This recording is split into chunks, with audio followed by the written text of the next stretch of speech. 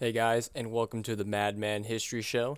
Today we will be going into episode 2, part 2 of our series on Blowback, which is the recruitment of Nazis by the USA after World War II. If you like your story to have some sort of sequence and flow, then I suggest you go back and click these links in the bottom and watch episode 0, which is the intro, and episode 1, which we talk about some of these forces and the types of forces that we worked with that were Nazis or Nazi collaborators after World War II. We talked about how the United States had adopted some of these Nazis' intelligence assets that they had left behind. They had recruited a lot of like Russian POWs, super anti-communist radical groups, and had left them there in East Europe and West Russia, just waiting to be tapped into, or so they claim. We talked about some of the killing squads that were involved with the Holocaust, often under the direct command of Nazis who were controlling other native forces, using them to either shoot them and do the dirty work, sometimes POWs, or to do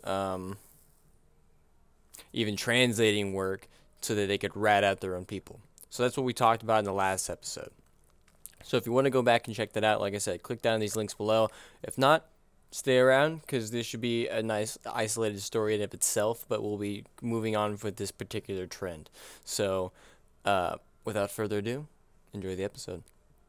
In what will go down in history, in what will go down in history, in what will go down in history. What kind of a peace do we seek?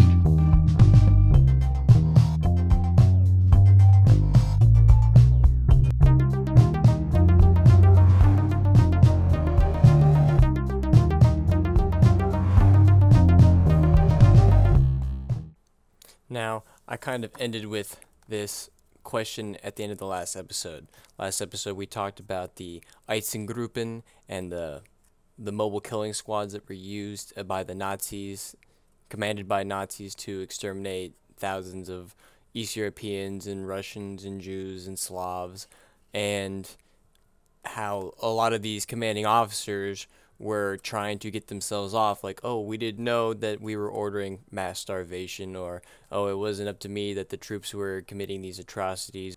So a lot of them were trying to shift blame or say that they didn't know, or that it was a paper bureaucratic thing that they were not in control of, and how either they got off totally or some of them were only in jail for a few years at most out of 20 that they were supposed to serve in some cases. So today, we're not going to be talking about Nazis that were in charge of killing squads, but men you would maybe think of, scientists and engineers, even dreamers, people that were looking to the stars and trying to will their dreams into reality. They had desires just like me or you or I have, but maybe world events swept them off their feet. And are they someone to blame if you're dreaming to go to the stars, but you have to kill people along the way? And I want you to watch this clip from Dr. Strangelove, which is a Steven Kubrick movie. Dr. Strangelove is a Nazi German scientist that the United States has brought over, and he's a consultant. So I want you to watch this. Just want you to watch the mood and watch Dr. Strangelove himself, okay? But look here, Doctor, wouldn't this nucleus of survivors be so grief-stricken and anguished that they'd, well, envy the dead and not want to go on living? No, sir. Excuse me.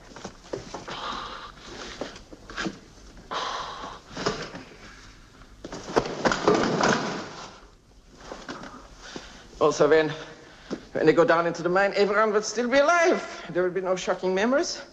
And the prevailing motion will be one of nostalgia for those left behind, combined with a spirit of bold curiosity for the adventure ahead.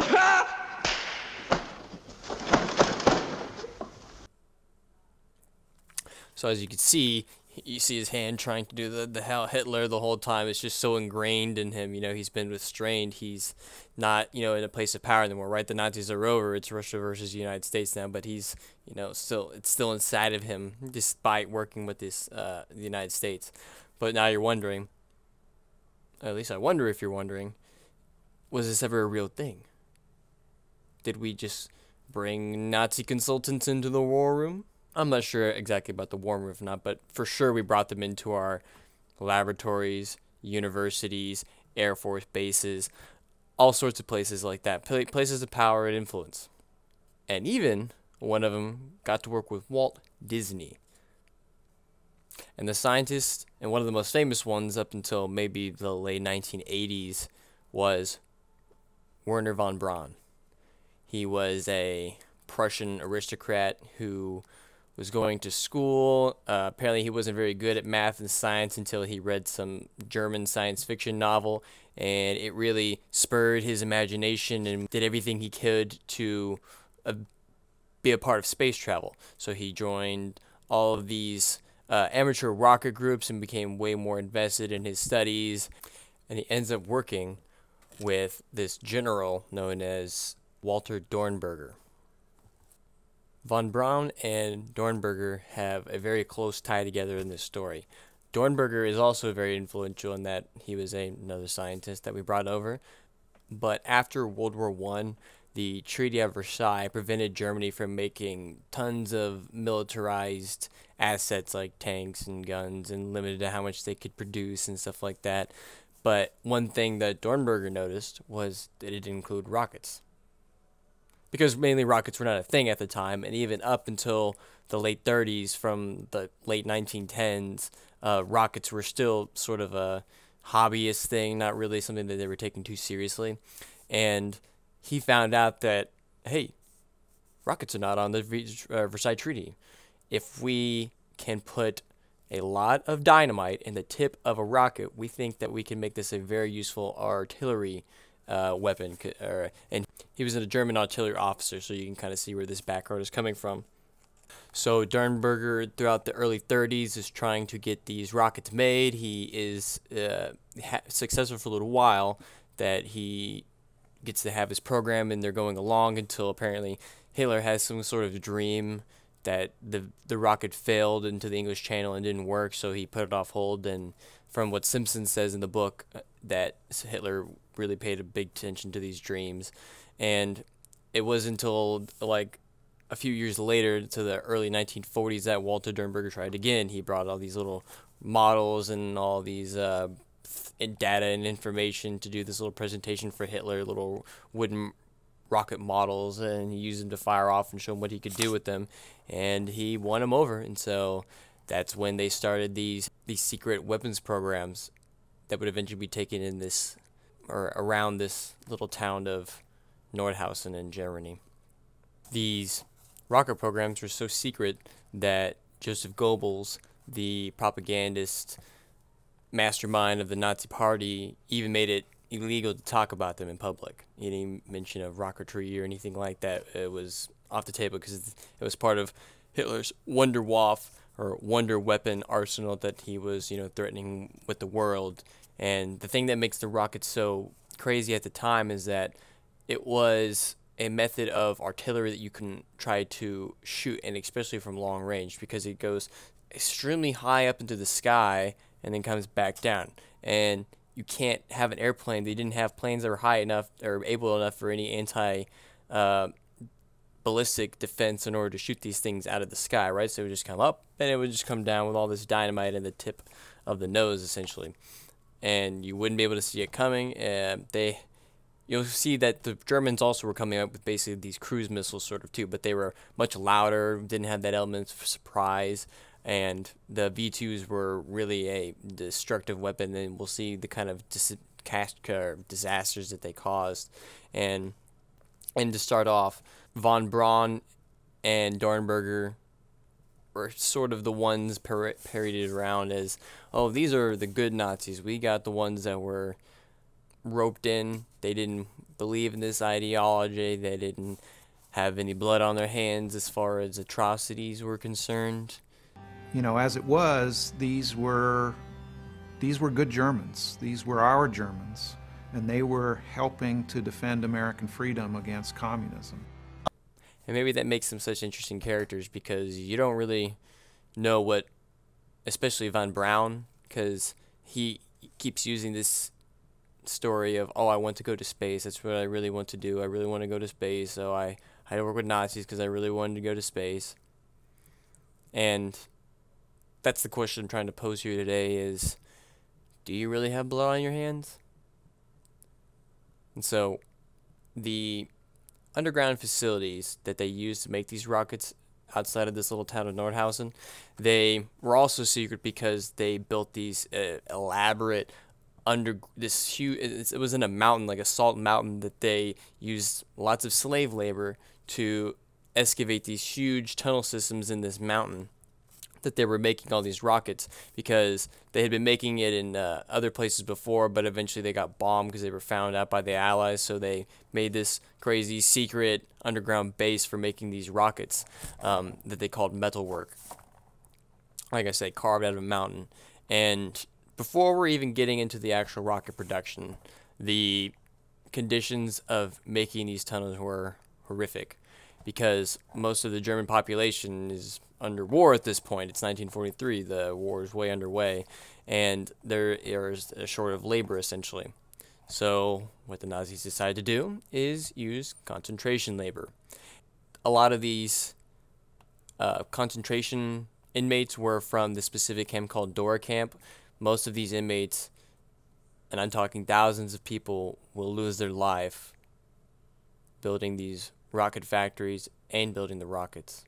To describe some of the conditions of making these tunnels for metalwork, the V2 rocket factory, I'm going to quote from Annie Jacobson's Operation Paperclip. Quote, "The prisoners worked 12-hour shifts, 7 days a week, putting together V weapons. By the end of the first 2 months, there were 8,000 men living and working in this cramped underground space. There was no fresh air in the tunnels, no ventilation system, no water, and very little light. Blasting went on day and night, and the dust after every blast was so thick that it was impossible to see 5 steps ahead," read one report. "Laborers slept inside the tunnels on wood bunk beds. There was no washing facilities and no sanitation. Latrines were barrels cut in half. The workers suffered and died from starvation, dysentery, pleurisy, pneumonia, tuberculosis, phlegmasia from beatings. The men were walking skeletons, skin stretched over bones. Some perished from ammonia burns to the lungs. Others died by being crushed from the weight of the rocket parts they were forced to carry. The dead were replaceable. Humans and machine parts went into the tunnels. Rockets and corpses came out. Workers who were slow on the production lines were beaten to death. Insubordinates were garroted or hanged. After the war crime investigators determined that approximately half of the 60,000 eventually brought to the Nordhausen were worked to death." Half of 60,000 worked to death in this one particular town. And this is 1943.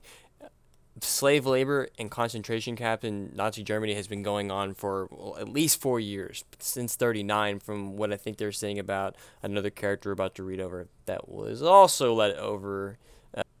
In fact, other German companies, which will eventually get their fingers pointed at, were also using a lot of slave labor at this point. Famous companies like IG Farben, a chemical company, and even other ones like Volkswagen, using concentration labor as a means for production. Another character that we're going to hear about is Albert Speer. He took over the armaments minister in Germany, and he was involved with trying to figure out how to make super efficient production, and he figured that it was slave labor that would make it really efficient in production. One Brigadier General Hans Kammler was overseeing some of the production at the labor of building the tunnels, and he had this to say, quote, "Pay no attention to the human victims. The work must proceed and be finished in the shortest possible time." Albert Speer, the armaments minister, architect of these concentration camps and using them, had to say this of Kammler: "Your work far exceeds anything ever done in Europe and is unsurpassed even by American standards." So they're all complimenting each other on how well they use the sufficient concentration labor camp force. And a lot of these positions and titles is where this story starts to get dicey, because a lot of them say that, oh, yes, maybe I was at that facility, but I didn't have anything to do with this or that, labor situation, or it was out of my hands, or it was not something I believed in, especially since some of them are not technically part of the SS, but they work directly with a lot of these SS guys, but they say that their hands are clean. But we'll be able to see soon how closely were these men working with each other, and how much did they know and really have influence over what was going on. Another quote from Christopher Simpson's Blowback about some of these conditions at the V2 rocket factory. Thousands of inmates starved to death. Cholera raged through the camp, killing hundreds each day. At first, the SS cremated the dead so as to keep down disease among the surviving slaves. As the end neared, however, the ovens couldn't keep up with the demand, and the corpses were simply left to rot. Inmates piled the bodies up in corners, under stairways, anywhere that was a little out of the way, and the rocket work continued. Nordhausen and the Dora camp were among the first places by the Americans to be liberated. And in this next sequence, I'm going to play some of the actual war footage that they actually have of the rescue and liberation of this camp. I suggest you skip ahead the next few minutes if you don't want to watch this. It is very difficult to watch, but it's important to see what was happening here. And maybe this is also maybe why I find it kind of distasteful, and I'm putting my own opinion in here, yes, that once you just see the reality of these kind of concentration camps, these factories run by engineers and scientists and dreamers, I want you to see what these real people lived through. Let's play that clip right here, and we'll come back and talk about after. The victims are mainly Poles and Russians, with considerable numbers of French and other nationalities also included in the camp roster.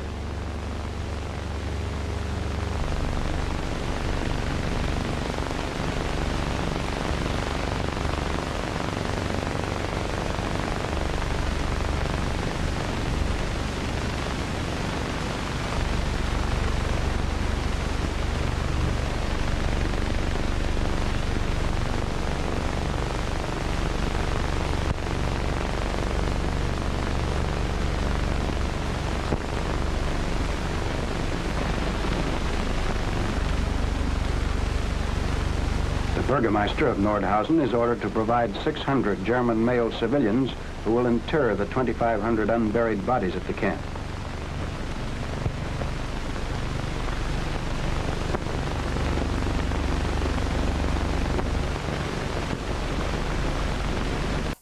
And among those people dead are Germans, Belgians, French, Czechoslovakian, British, anyone really, Jews as well, Russians too. A lot of them were Russians, and even some of these people that were picked out to work at some of these camps were even engineers and people with actual real skill, and all they used them for was to work to death in these factories.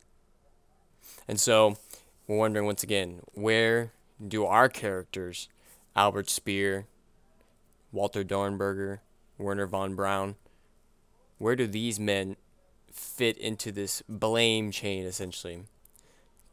Because after the war, once again, I reiterate it, and if you think about it, once again, the CIA and the media trying to paint a certain picture of what they want the American people to feel. Yes, we hired some of these guys, but they didn't really have anything to do with this. Oh, they're men of science. They don't believe in this Nazi ideology. Oh, they were in charge of Einsatzgruppen or mobile killing squads in the Holocaust. No, they were just making weapons, which is another aspect we're about to get to.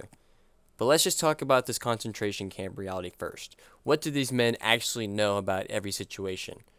Werner von Braun says that he didn't know anything about that, and then later he would also seem to claim that, I I happened to know about it, but I felt bad and maybe there was more I could have done. As the war escalated, Werner von Braun's involvement with the Nazis deepened. His infamous V-2 rocket was now ready for production at a secret underground factory in central Germany named Mittelwerk. But the German military needed manpower to produce the V-2s at a time when most German men were fighting on the front lines of the war. There was, a lot of foreign workers in Nazi Germany, and there were also the SS concentration camps.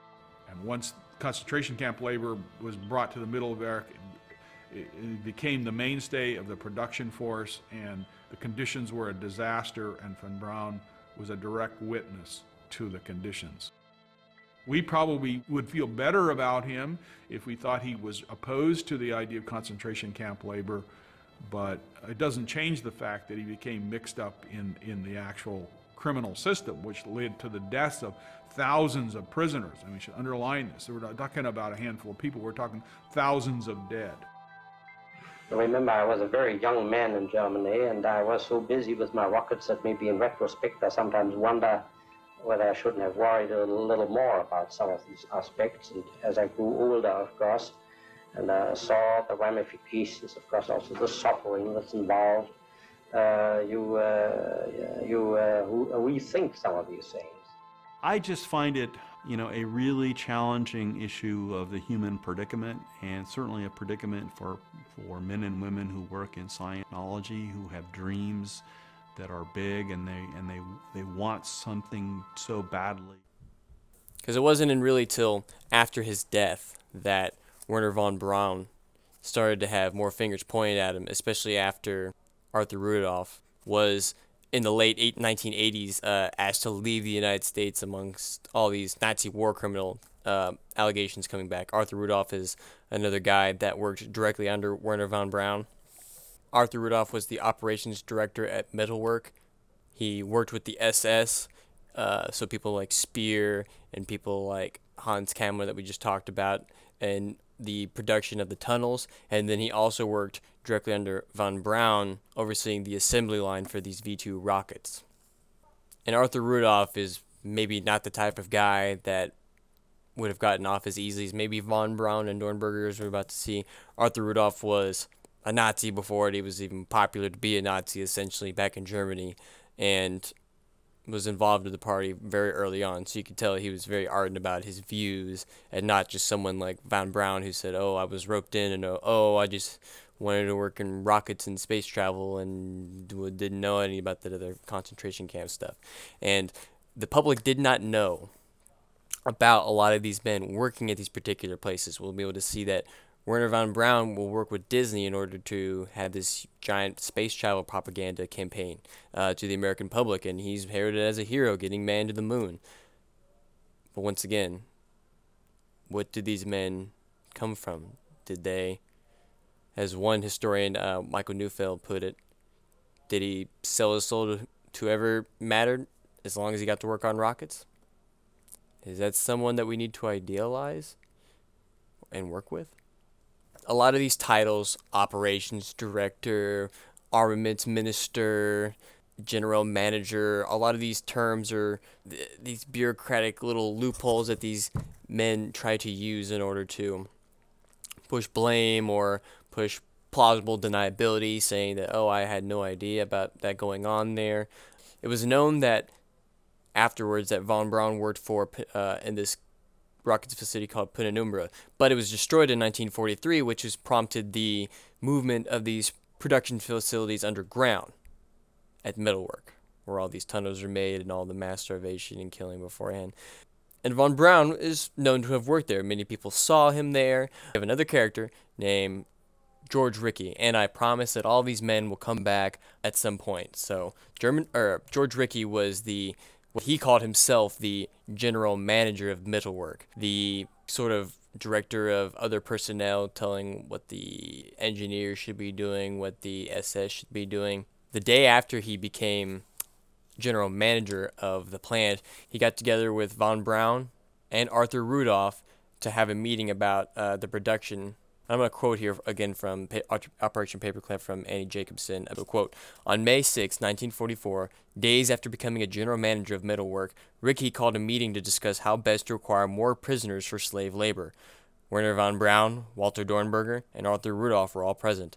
It was decided that the SS should enslave another 1,800 skilled French workers to fill the shoes of those who had already worked to death. The record indicates that von Braun, Dornberger, and Rudolph showed no objection to Ricky's plan." And here's a quote from von Braun on him being at Metalworks. So his story has gone from, "Oh, I didn't know," to being like, "Oh, I didn't have anything, I couldn't have done anything about it." And we'll get to that. Could he have done something about it? But let's just defeat the "did you know something about it" first. So quote from von Braun. "During my last visit to Metalwork, you proposed to me that we use the good technical education of detainees available to you from Buchenwald. I immediately looked into your proposal by going to Buchenwald myself, together with Dr. Simon, to seek out more qualified detainees. I have arranged their transfer to the Metalwork with the standard Führerpister." So he definitely knew what the conditions of Metalwork were, that thousands of them were dying, and that needed to be replaced by some new ones, and showed no objection to having more slaves being brought in order to make his rockets. "Oh, I just wanted to go to the moon. I just needed a few thousand people in order to do it. I just needed their lives and their time." And Dornberger and his subordinates, von Braun, Arthur Rudolph, said that they had nothing really to do with these conditions or had any impact on this many people dying. And sure, maybe people like Dornberger were in charge of the personnel, in charge of the people like the beatings, like George Rickey maybe, or were in charge of the slave labor being brought in, like Arthur Rudolph. Dornberger was just merely in charge of the production quotas and the schedules that were to be run. So maybe he was the one setting those 12-hour work days for the slaves. So in short, maybe you weren't the ones telling the guys to shoot the gun at the person, but you were sure the one that set the rocket production schedule to work these people to death. Is that any justification for blame here? I'll let you decide. Couldn't they have slowed down the production? Because you'll find out, up until the very end of the war, both von Braun and Dornberger are not slowing down production at all. They're going full speed. I'll show you some other documentary clips, and even some people will say that, oh, von Braun, he was conflicted. He had been arrested in 1944 after making some drunken comments about the Nazi Party not doing so well in the war and it being run amok. And that's, of course, like a big no-no if you're going to try to say anything bad about the Third Reich during the Third Reich. In the Third Reich, he was in jail for about 10 days, but they're trying to say, like, oh, look at his conscience. He's so worked up about what he's gotten himself involved in and stuff like that. But then why not slow down the production lines? Why not make less rockets? Why not close down your facility on some little technical accident or something like that? Any little bit helps. Didn't lobby to have his production stop. Oh, no, but so is it because he was roped into it? Did he keep doing it because he wanted to go to space? Which one are we going to pick here? Even in Dornberger's biography that Christopher Simpson in the Blowback book talks about, Dornberger is going on and on about, the magnificence of the rocket design and all the technical aspects and details and nitty-gritty and all these designs and hardships about trying to bring this rocket into reality. And as I like how Christopher Simpson puts it, we're going to quote here. Quote, he presents events in his book as though his missiles had simply leaped off their drawing boards and into the skies with no intermediate steps, as though rockets could somehow build themselves. And even if they had some sort of objection or some plausible deniability about what they were able to do about the labor camp conditions, how much did they actually relish in their scientific achievements? Von Braun would go on to say that he had nothing to really want to do with the Nazi ideology and that it was all just about going to space. Dornberger would say, I was never part of the SS officially, so I didn't have anything to do with that either. But they would go both on to fantasize and about old days. They were both part of this one ceremony at this old German castle, and there's debate in the Annie Jacobson book about where it could have actually been, but they say it was in Castle Valar, and they had this big giant party, all these big huge V2 rockets lined up, and every time they shoot off one, they all clap and cheer, and they give one of either Dornberger or von Braun or one of the other scientists a medal award for just great job, guys. That was December 9th, I believe. And then a week later, on December 16th, the Ardennes offensive, which was the last offensive started by the Germans, the last big one. They had another party for these Nazi rocket scientists, fired off some more, got some more awards. Look, we're all shipping champagne, Von Braun and Dornberger. Dornberger is even supposed to cry at some of these events because he's so teary-eyed about how great his achievements have come. On December 16, 1944, one of these V-2 rockets crashes into a town in Belgium called Antwerp. I'm going to quote here from Annie Jacobson's Operation Paperclip. Quote, "In the eyes of the Reich, Hitler's Rocketeers had good reason to celebrate. In Antwerp at 3:20 p.m., a V-2 rocket had smashed into the Reich cinema, where almost 1,200 people were watching a Gary Cooper film. It was the highest death toll from a single rocket attack during the war, 567 casualties." So, one of those rockets, one of his V-2 rockets, they're babies, Dornberger, Von Braun's babies. In just one incident, 567 people dead. So there's a lot of fingers that I'm seeing being pointed at here. How much of not an ardent Nazi were you?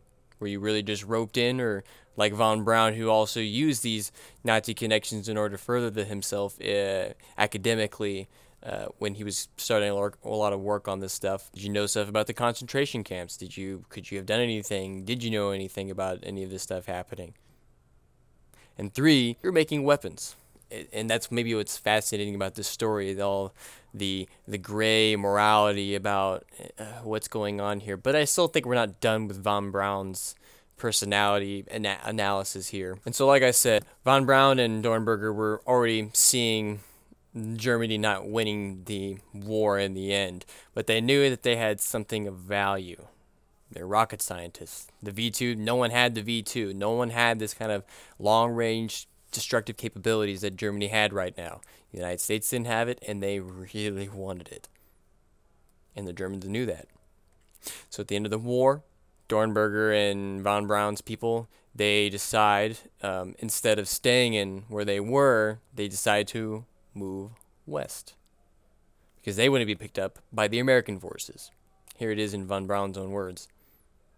We could very well have stayed at our former experimental station in eastern Germany and just waited for the Russian army to come in, but we elected really by taking a vote to move west instead and get rolled over by the American army, because we wanted to ultimately wind up in America, given this choice. And so why would Von Braun and his group of buddies want to be picked up by the Americans? Because, 1, the Americans want the V-2 rockets. Okay? They know how to make V-2 rockets, therefore they want them to make them V-2 rockets. And 2, another reason they don't want to be picked up by the Russians is because, and we just talked about this last episode, about the mass amounts of killing that the Russians endured from the German invasion, let alone all the Russians that were used in the POW camps and their interrogations. The Russians are not very happy with these Germans right now, especially the ones that are using these slave labor camps and mobile killing squad officers. And a lot of these places that Americans are moving into and starting to take control of were supposed to be promised to the Russians. They had sent up agreements beforehand that if we beat Germany, this is what you get, this is what they get, this is what you get. We can start to see the friction that will occur between these two countries, because Russia is claiming that, hey, we are supposed to get Nordhausen and everything inside there. That is our zone to control once this is all over. And you have the Americans and the British, sneaking these guys out of here and taking a lot of the equipment as well and stuff like that. So there was a quite explicit plan to get the V2s disassembled and get as many parts as they could and get as many of their people heading in the direction that they knew the American army was, so they would be surrendering to the right side. So Von Braun and his team, they not only move west to get away from the Russians, but they also hide a lot of documents and V2 specs in weird places, like burying them in the woods and burying them in the mine tunnels so that no one can find them, and that if they get caught, they can say, oh, well, don't kill me because you need me, because I can give you the rocket and I can give you more data and more specs and stuff like that, more blueprints if you just, take me away and just don't war. They all know that they're trying to get out of war criminals trials. They all know that they're guilty in some way. Why else do you think they'd be running from the Russians? They would be They'd be annihilated essentially if they got their hands a hold of them. So they're trying to get away, and they're trying to get to a side that they know that they can exploit. They know that they are wanted for their military capability. And we'll begin to see that not everybody in the U.S. Army is down with hiring these guys or working with them at all, but the powers that be managed to move their chess pieces around in order to have these guys moved in. So under Project Overcast, a lot of these submarine specialists, chemical specialists, rocket engineers are all brought over because of the perceived threat of, at the time it's at the end of World War II, but they're still fighting Japan, and soon it will be Russia. And they're bringing over them for sort of, short-term temporary military advantages.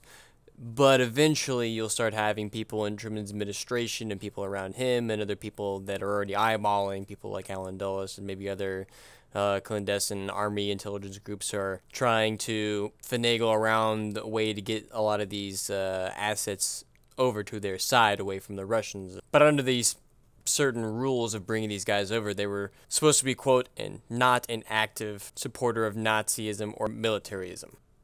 Isn't making weapons militaristic? But a lot of this is circumvented, perhaps, what is an active supporter, since it wasn't super defined, which will eventually lead to problems. I'm going to quote here from Blowback, quote, "As early as June 1945, RCA Chief David Sarnoff argues in a confidential letter to President Truman, Chief Science Advisor, that the security for any nation henceforth depends, to a very large extent, on its place in the scientific sun. That sun may shine brightly for those who know, and it may be a total blackout for those who don't.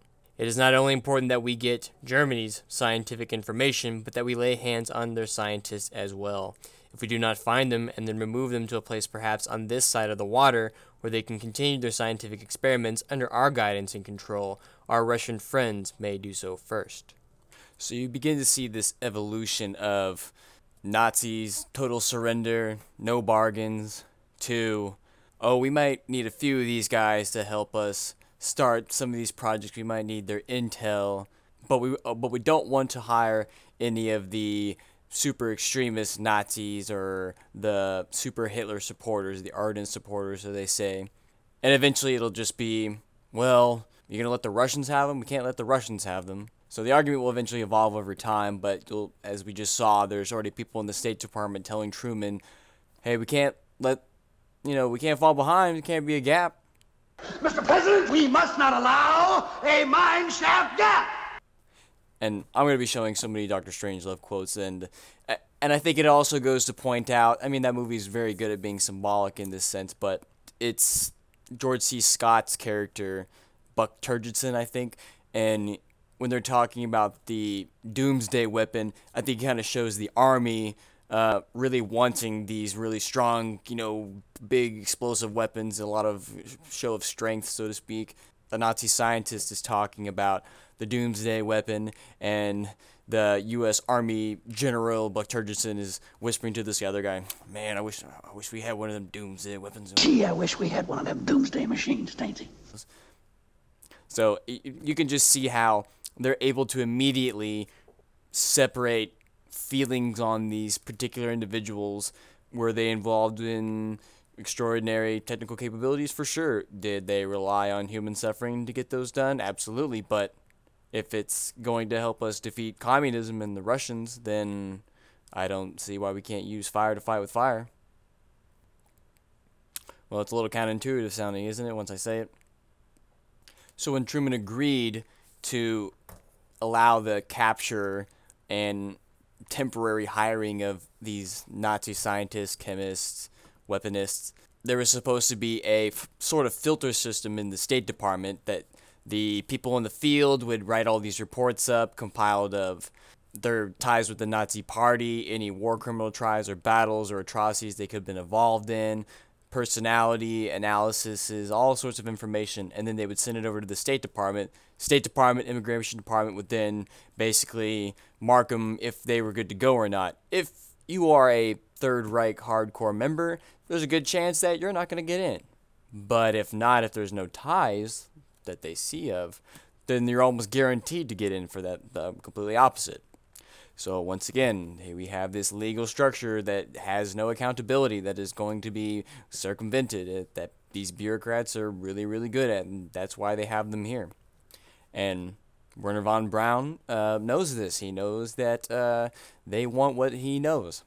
So he travels west. Him and his younger brother and Dornberger and their whole staff are picked up by the Americans, and it's almost as if they're kind of really too confident in their capture. They are just so sure of themselves that the United States Army has what they want, and they're going to be just fine. They're going to get to go to America and retire and have a good old time and work on their rocket science, so to speak, because they just know they're that valuable. And it seems, unfortunately, that they're right. And not to mention that they also are bargaining with the fact that they not only have all the information in their brains and the general managing skills in order to bring this project to full fruition, but they have, like I mentioned earlier, hidden a lot of the documents and specs and some supplies hidden away, and they're saying, oh, if you just, get us far down this bureaucratic line, they get us off the front, get us onto your home base, at least, the farther they go, the more they give away, essentially. That's their bargaining chips, and they were very strategic in how they did this. And their confidence rubs a lot of these U.S. Army men of the CIC, they're the ones that they're brought to. We mentioned the CIC in the last episode, the Army Counterintelligence Service, and a lot of these, there's so many different names that they fall under, and they compete with each other a lot. All these different, you would think they'd be working together, but imagine you have the CIC, which is sort of more of on the ground Army divisions for intelligence gathering, and if we think of CIA, clandestine guerrilla warfare, spying, that sort of thing. And then you have the OSS, which is more of the State Department style, more supposed to be civilian run and not general run. They sort of, all these people kind of merge together essentially into the CIA when it's all kind of brought about anyway. But the German scientist, especially von Braun, is mentioned here, is rubbing a lot of these guys the wrong way. I'm going to quote here from Annie Jacobson's Operation Paperclip. Quote, "The group posed for photographs, and in the pictures they are all smiles. Von Braun boasted about having invented the V-2. He was, quote, its founder and guiding spirit, he insisted. Everyone else was secondary to him." Some members of the 44th Division Counterintelligence Corps, CIC, found Braun's hubris appalling. He posed for endless pictures with individual GIs, in which he beamed, shook hands, pointed inquiringly at medals, and otherwise conducted himself as a celebrity rather than a prisoner. And noted that, don't forget I'm interjecting here, that his V2s have killed people, right? Oh, look, yes, I invented the V2, the ones that killed the allies, your allied buddies, Yes, that was me. Noted one member, treating our soldiers with such affable condescension of a visiting congressman. Second Lieutenant Walter Jessel was an American intelligence officer originally in charge of interrogating von Braun. His first and most lasting impression was the lack of remorse. There is a recognition of Germany's defeat, but none whatsoever of Germany's guilt and responsibility. So confident were von Braun and Dornberger about their value to the U.S. Army, they demanded to see General Eisenhower, whom they called Ike. Another observer noted, "If we hadn't caught the biggest scientist in the Third Reich, we had certainly caught the biggest liar." And they often go back and when they're being interrogated, Dornberger and von Braun, and even, I think I may have said this, von Braun's younger brother, and all these other scientists are being all cordial and chummy at first, and then when they think that, their deal is going to be taken away, then they take all the stuff off the table, they stop talking, and they're just really just being political about this whole, thing. And once again, they know that they don't want to be caught about any inconsistencies in their stories in case word comes back around that, hey, these guys were involved with a bunch of human atrocities that are prosecutable in this case, and the Army Division Counterintelligence Service, and a lot of these people that are directly hiring these guys and working with them and picking them up are supposed to be the ones combing them out to see if they are worthy of bringing to trial or not. So in order to get them across, they do a bunch of briefing, but in order for them to get across, so like I said, they have to be screened beforehand, reports written about them, and then they get transferred from the CIC and this other intelligence service that's just called the Joint Intelligence Objectives Agency, which is part of the Pentagon. And they were wanting more and more of these scientists, more and more of them brought aboard. And what becomes temporary military advantage is becoming, like I said earlier, don't let the Russians get them. and almost national security, if you want to call it even that. We can't let the bad guys fall into the badder guys' hands, so to speak.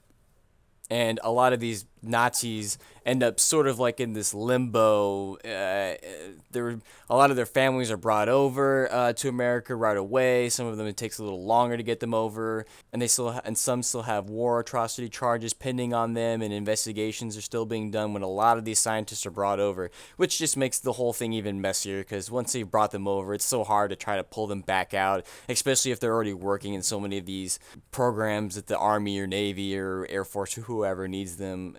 Not going to let them go because they find them useful. And Operation Overcast just eventually turned to Operation Paperclip, with Truman saying, like, okay, like, let's just not bring super ardent Nazis in here. But as we'll see, the JIOA, which is what I just said, the Pentagon's Joint Intelligence Objectives Agency, they're pushing for the bigger program to bring more of these people in. And we have this director named Bosquet Webb is the one bringing some of these first batches of scientists over. And so some of these first Nazis being brought into Operation Paperclip, Director Bosquet Webb is having to, like I said, you have all these reports and you send them to the State Department, and the State Department, immigration, and all the foreign officials have to clear these guys over, give them visas, give them passports, give them identities, and get them situated in America. Not to mention American taxpayer money to set them up and bring them over here. Stranger. Can store all the information. What kind of a name is that? That ain't no crowd name, is it, Stanley? 25. He changed it when he became a citizen. It used to be McVertigliebe. A crowd by any other name, I think. And I'm going to quote here from Christopher Simpson's Blowback. And it's talking about the reports that are on Bosquet Webb's petitions to bring these Nazis in. The report bluntly pointed out that some of Webb's recruits, who had actually already entered the United States under Project Overcast, had been ardent Nazis. The records on the other specialists on the paperclip recruiting list were not much better. Some of the experts were accused of participating in murderous medical experiments on human subjects in concentration camps, for example, and of brutalizing slave laborers. One was a fugitive from formal murder charges. Another was known to have established an institute for biological warfare experimentation on humans in Poland.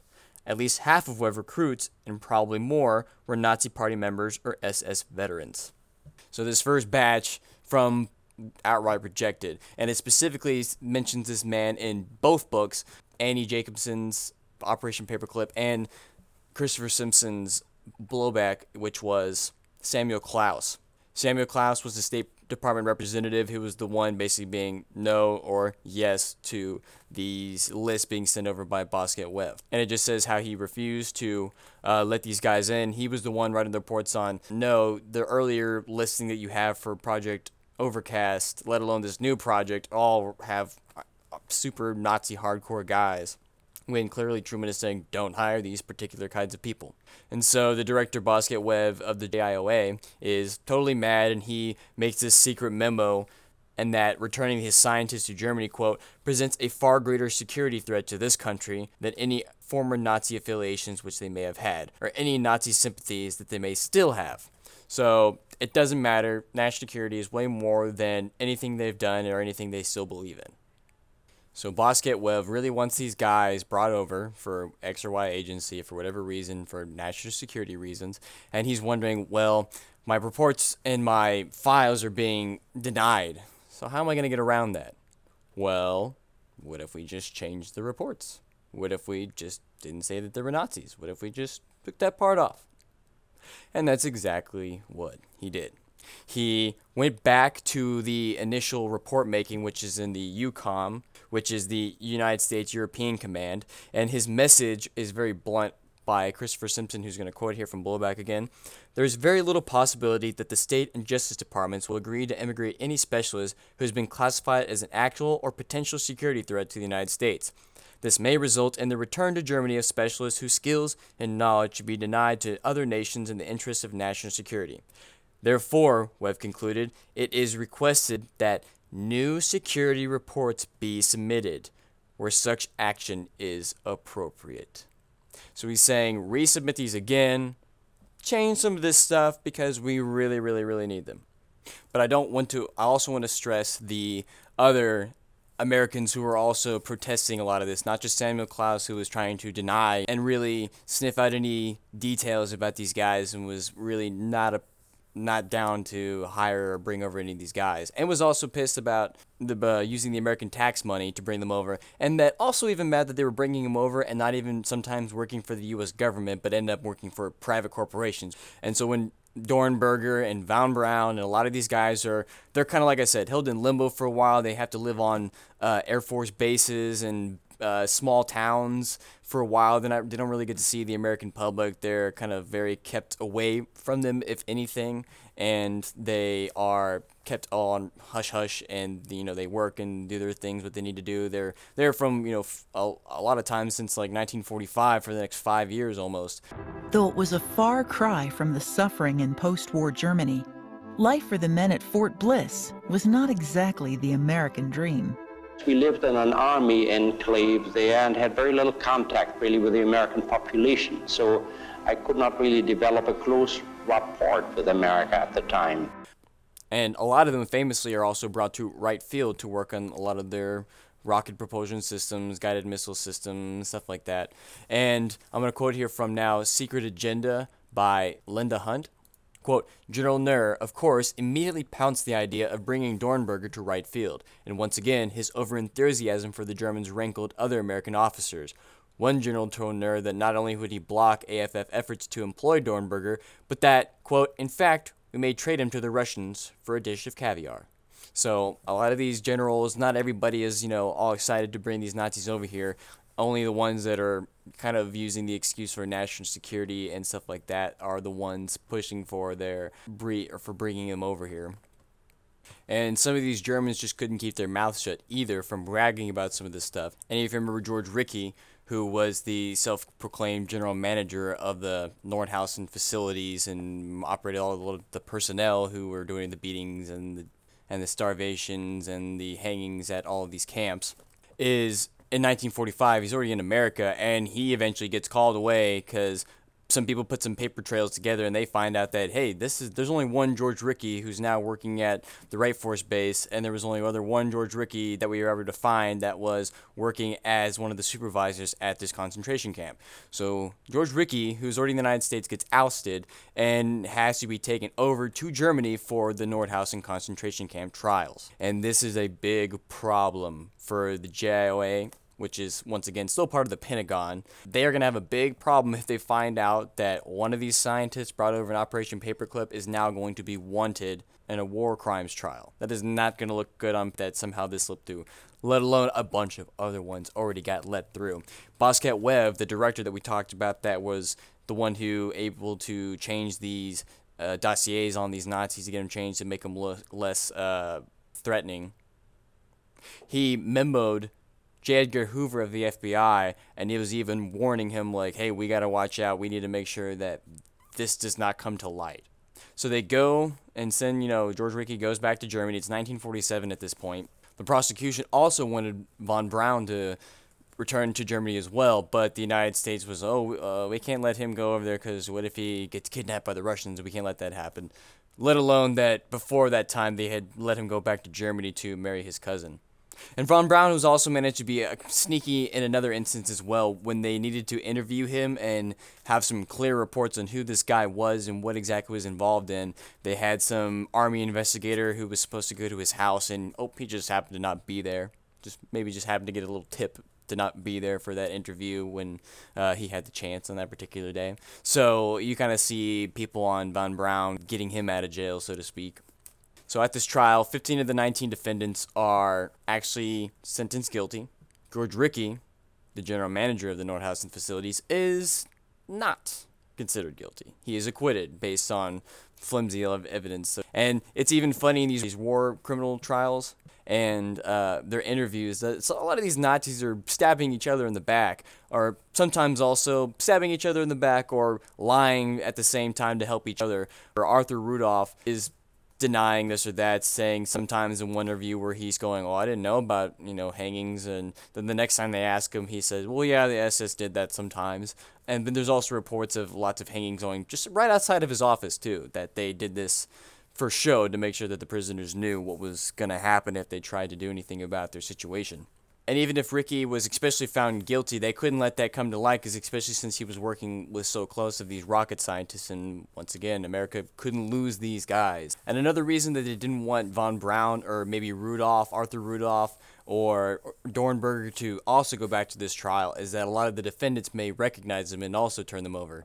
But they had to make sure that Ricky was acquitted, because if he was able to expose some of the infrastructure of who was working at particular positions, and it was going to undermine the Operation Overcast paperclip. Another defendant in the trial was this SS officer Simon, who was working with Dornberger and Rudolph in direct connection with these men. I'm going to quote here from Secret Agenda by Linda Hunt again. SS Officer Simon, Dora's labor allocation leader, was also sitting on the dock, charged with murder. This man was so brutal that the Torah prisoners had nicknamed him Simon Legree.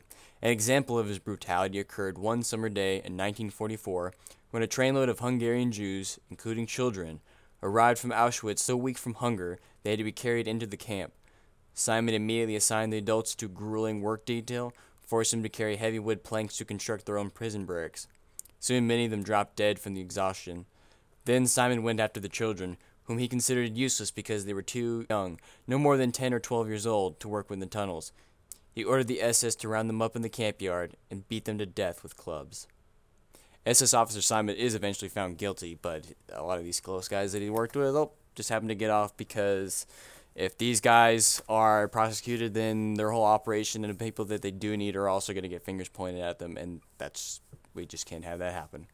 So von Braun and Dornberger and all of these other, Arthur Rudolph, all of these German scientists that they brought over, besides George Ricky, who was acquitted and stayed in Germany, get to remain in the United States for some time and will go on to have pretty lucrative careers. Dornberger got to work on classified rocket projects at Wright-Patterson Air Force Base. He enjoyed high U.S. security clearances and many public honors, including the American Rocket Society's Astronautics Award in 1959.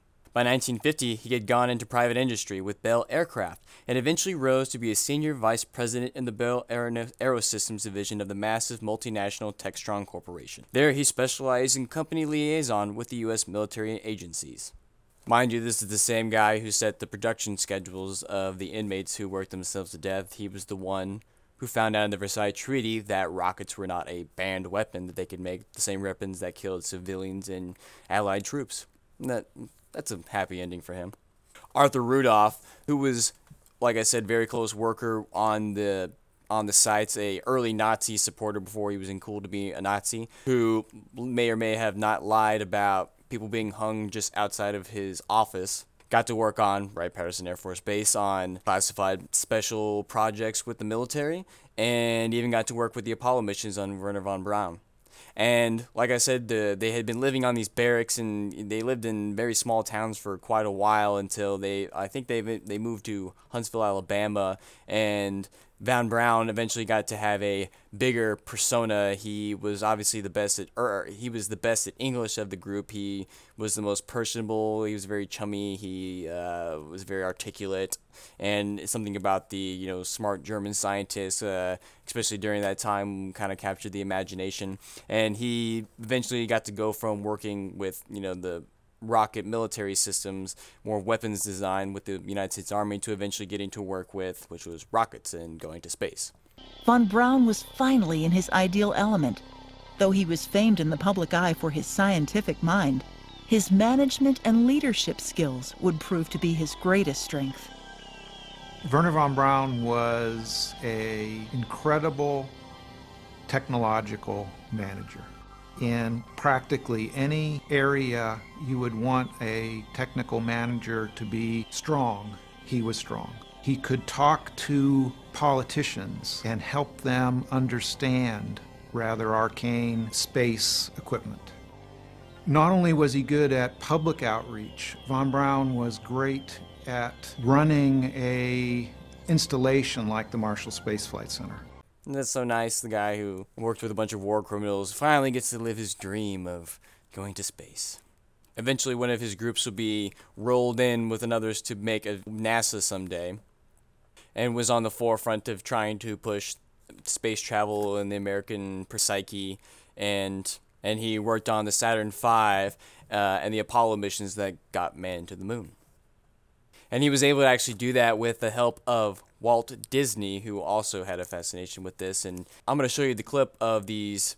It's basically propaganda that they made for many other topics, but one of them was space travel. That there is Wernher von Braun, Nazi scientist, working with other people and telling the American public about, going to space and all these technical things and aspects of it and everything.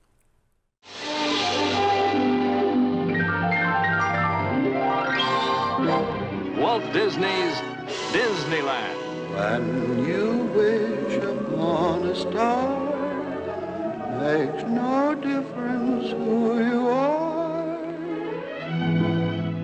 Each week as you enter this timeless land, one of these many worlds will open to you. Tomorrowland, promise of things to come.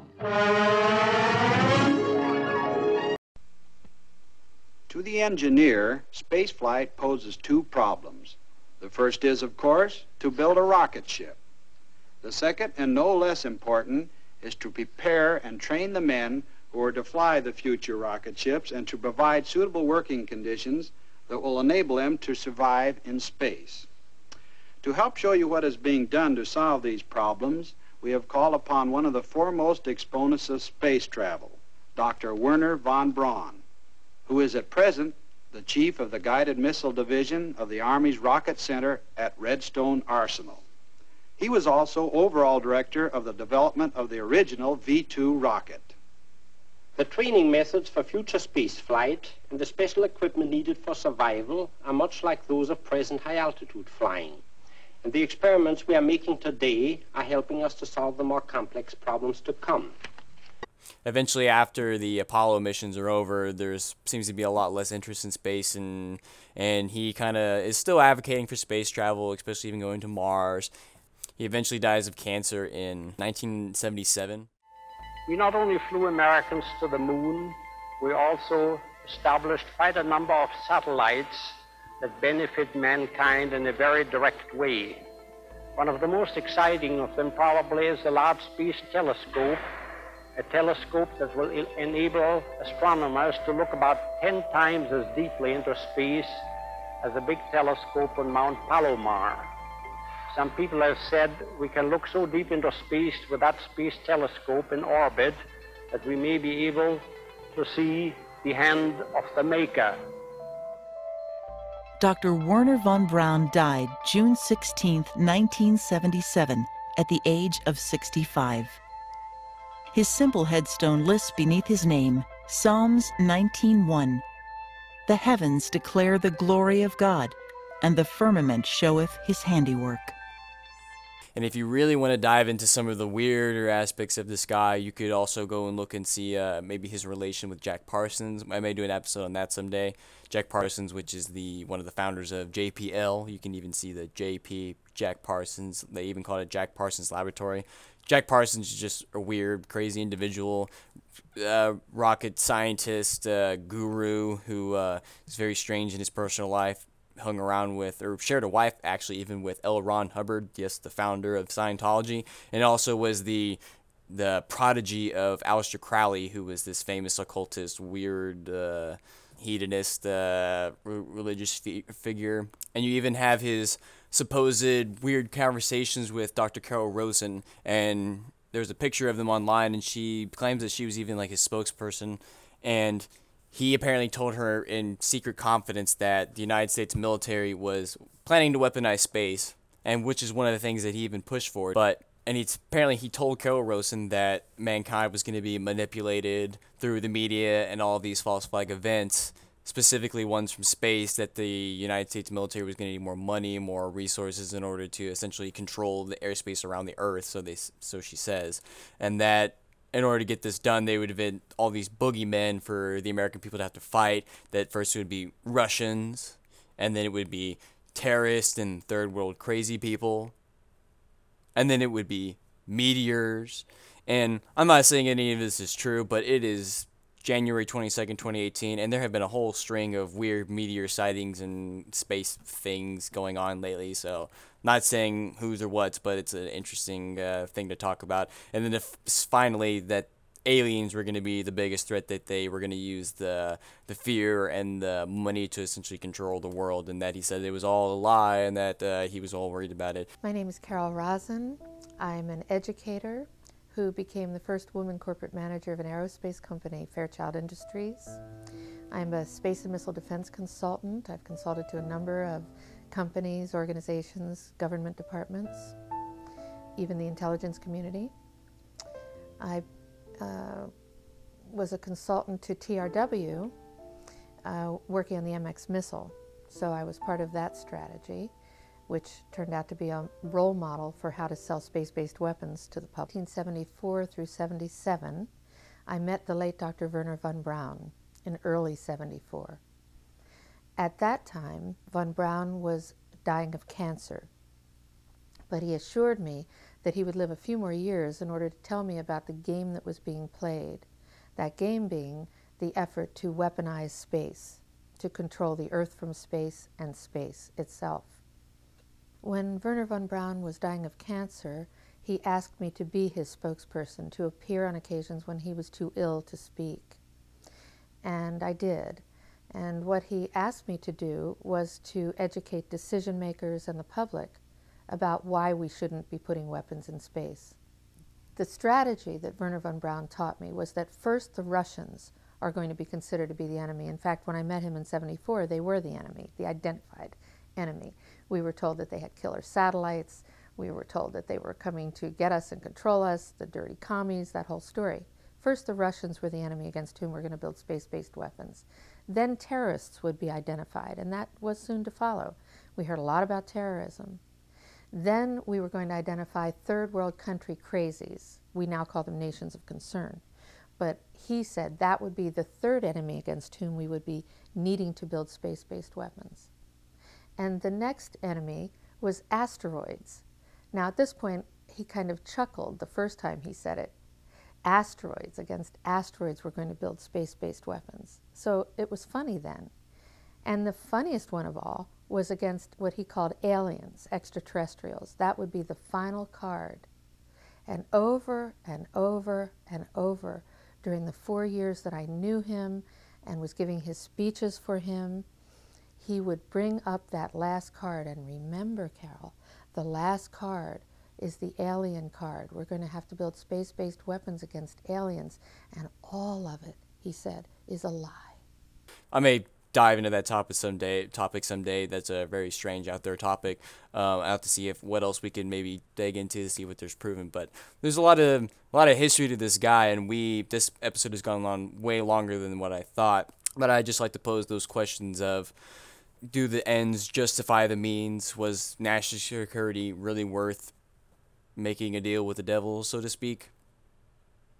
And I think that's why von Braun is so fascinating. You can't really tell maybe what his true morality is. A man who was a part of so much suffering and used his dreams as an excuse in some cases. But then he kind of got what he wanted, didn't he? He got to see space travel. He was a part of something momentous. And even, once again, reminds me of Dr. Strangelove. And even in the end, where he has that alien syndrome arm who's Nazi and trying to do the Nazi symbol during the movie.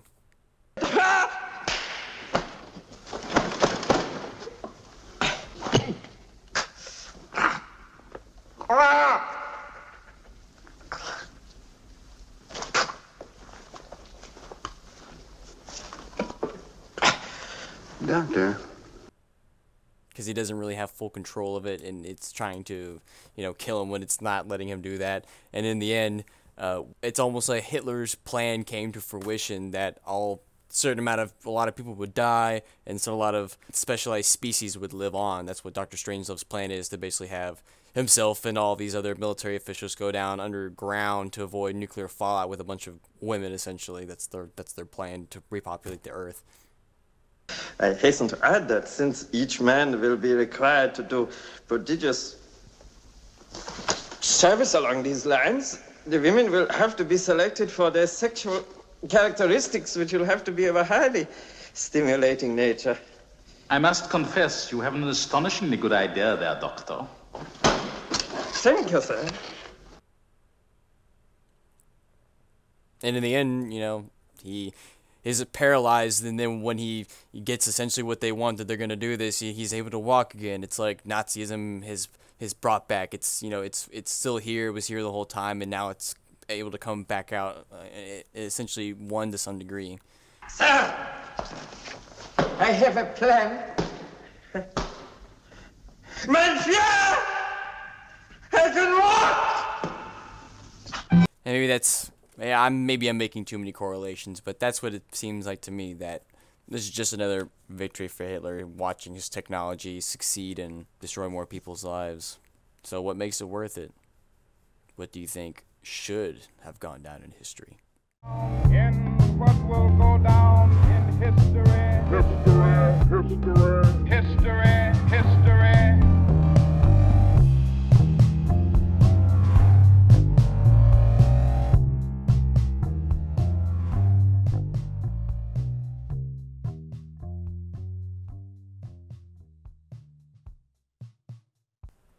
Alright guys, so that episode took a lot longer than I thought. I thought it was going to be a two-parter, combining like two different elements, but this Von Braun section got way too long, and it's been fascinating. And there's so many other characters in this operation that it's almost impossible to try to encapsulate everything. I obviously mainly focus on Von Braun just because he's more recognizably known, there's more footage of him, and I've personally started to find him fascinating because the more I dug, the more weirder stuff that I kept finding. And I really wanted to tackle this question of, did I think that he was more guilty than what he said, or maybe even thought that he was? And I think there'll be other chemists and scientists and people that we'll talk about in the future. This was just specifically rocket scientists that are brought over in Overcast and Paperclip, and you're able to see how all these bureaucrats are able to circumvent the law on these memos in order to get their assets over here to the United States at whatever cost. And the next episode, we're going to dive nose deep into the ex-CIA chief, essentially, for Nazi Germany, which was Reinhard Gehlen. I mentioned him a lot in the first episode, and he will be doing very similar to what Von Braun did on finagling his way to a plea bargain, offering up this or that, intelligence services that we mentioned in the first episode, and he will be put back in Germany. He will take control of the Vlasov army that we talked about in the first episode, and he will begin to feed the United States intelligence about what's going on in East Germany and Russia, and maybe some of that intelligence is going to have some blowback.